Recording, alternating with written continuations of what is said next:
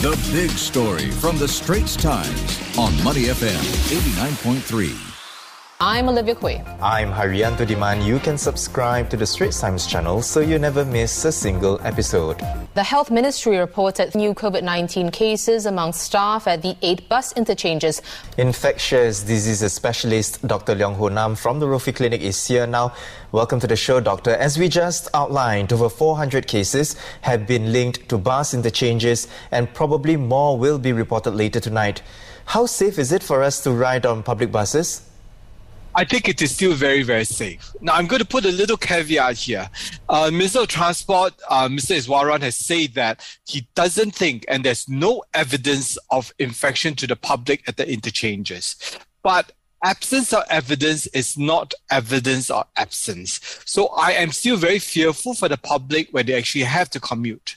Now, the context is this. Sydney has said 10 to 15 seconds is all you need for the virus to transmit across. So for those people who are using the public transport, and that's really the large majority of Singaporeans, there's you and me out there, we have to be very careful about the buses. We want to do our part for Singapore. We want to minimize the transmission. So what I would do is I would make sure my mask is well covered, covering the nose as well as the chin, and even wear double layer masks, especially with the reusable mask on the outside, with the single-use mask on the inside, the ones that have been certified. And number 3, if I can, I even do a tie behind to make sure that the side gaps here are closed. This way, only filtered air goes in.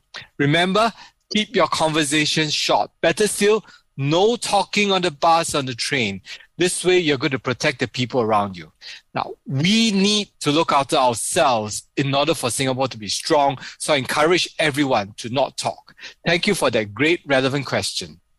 Well, great advice there, Doc. So Singapore's Director of Medical Services, Kenneth Mark, he expects the cases in the bus interchanges clusters to fall from this week. This is something that he said on Friday. What's your assessment? I would totally agree.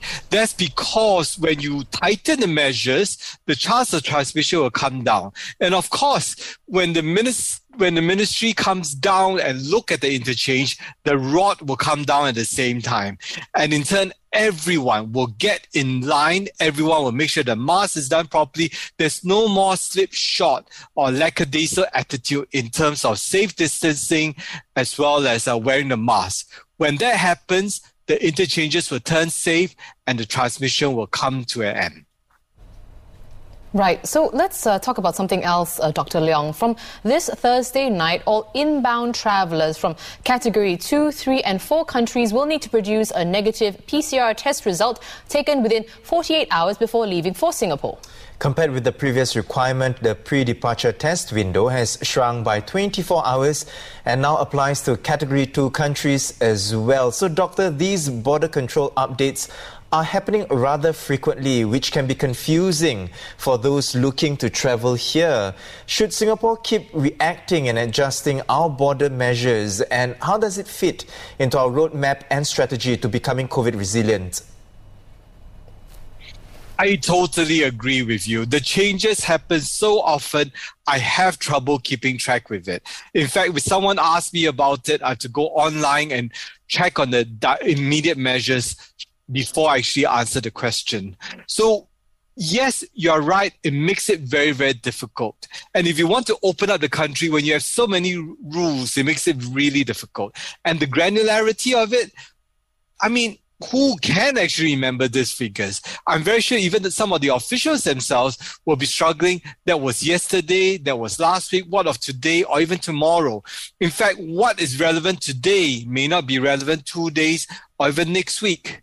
Okay. But at the same time, you want such granularity so as to allow as many people into Singapore as freely as possible, or you want to do it in such a way so as to provide as many relevant testing as possible and take away those which are irrelevant.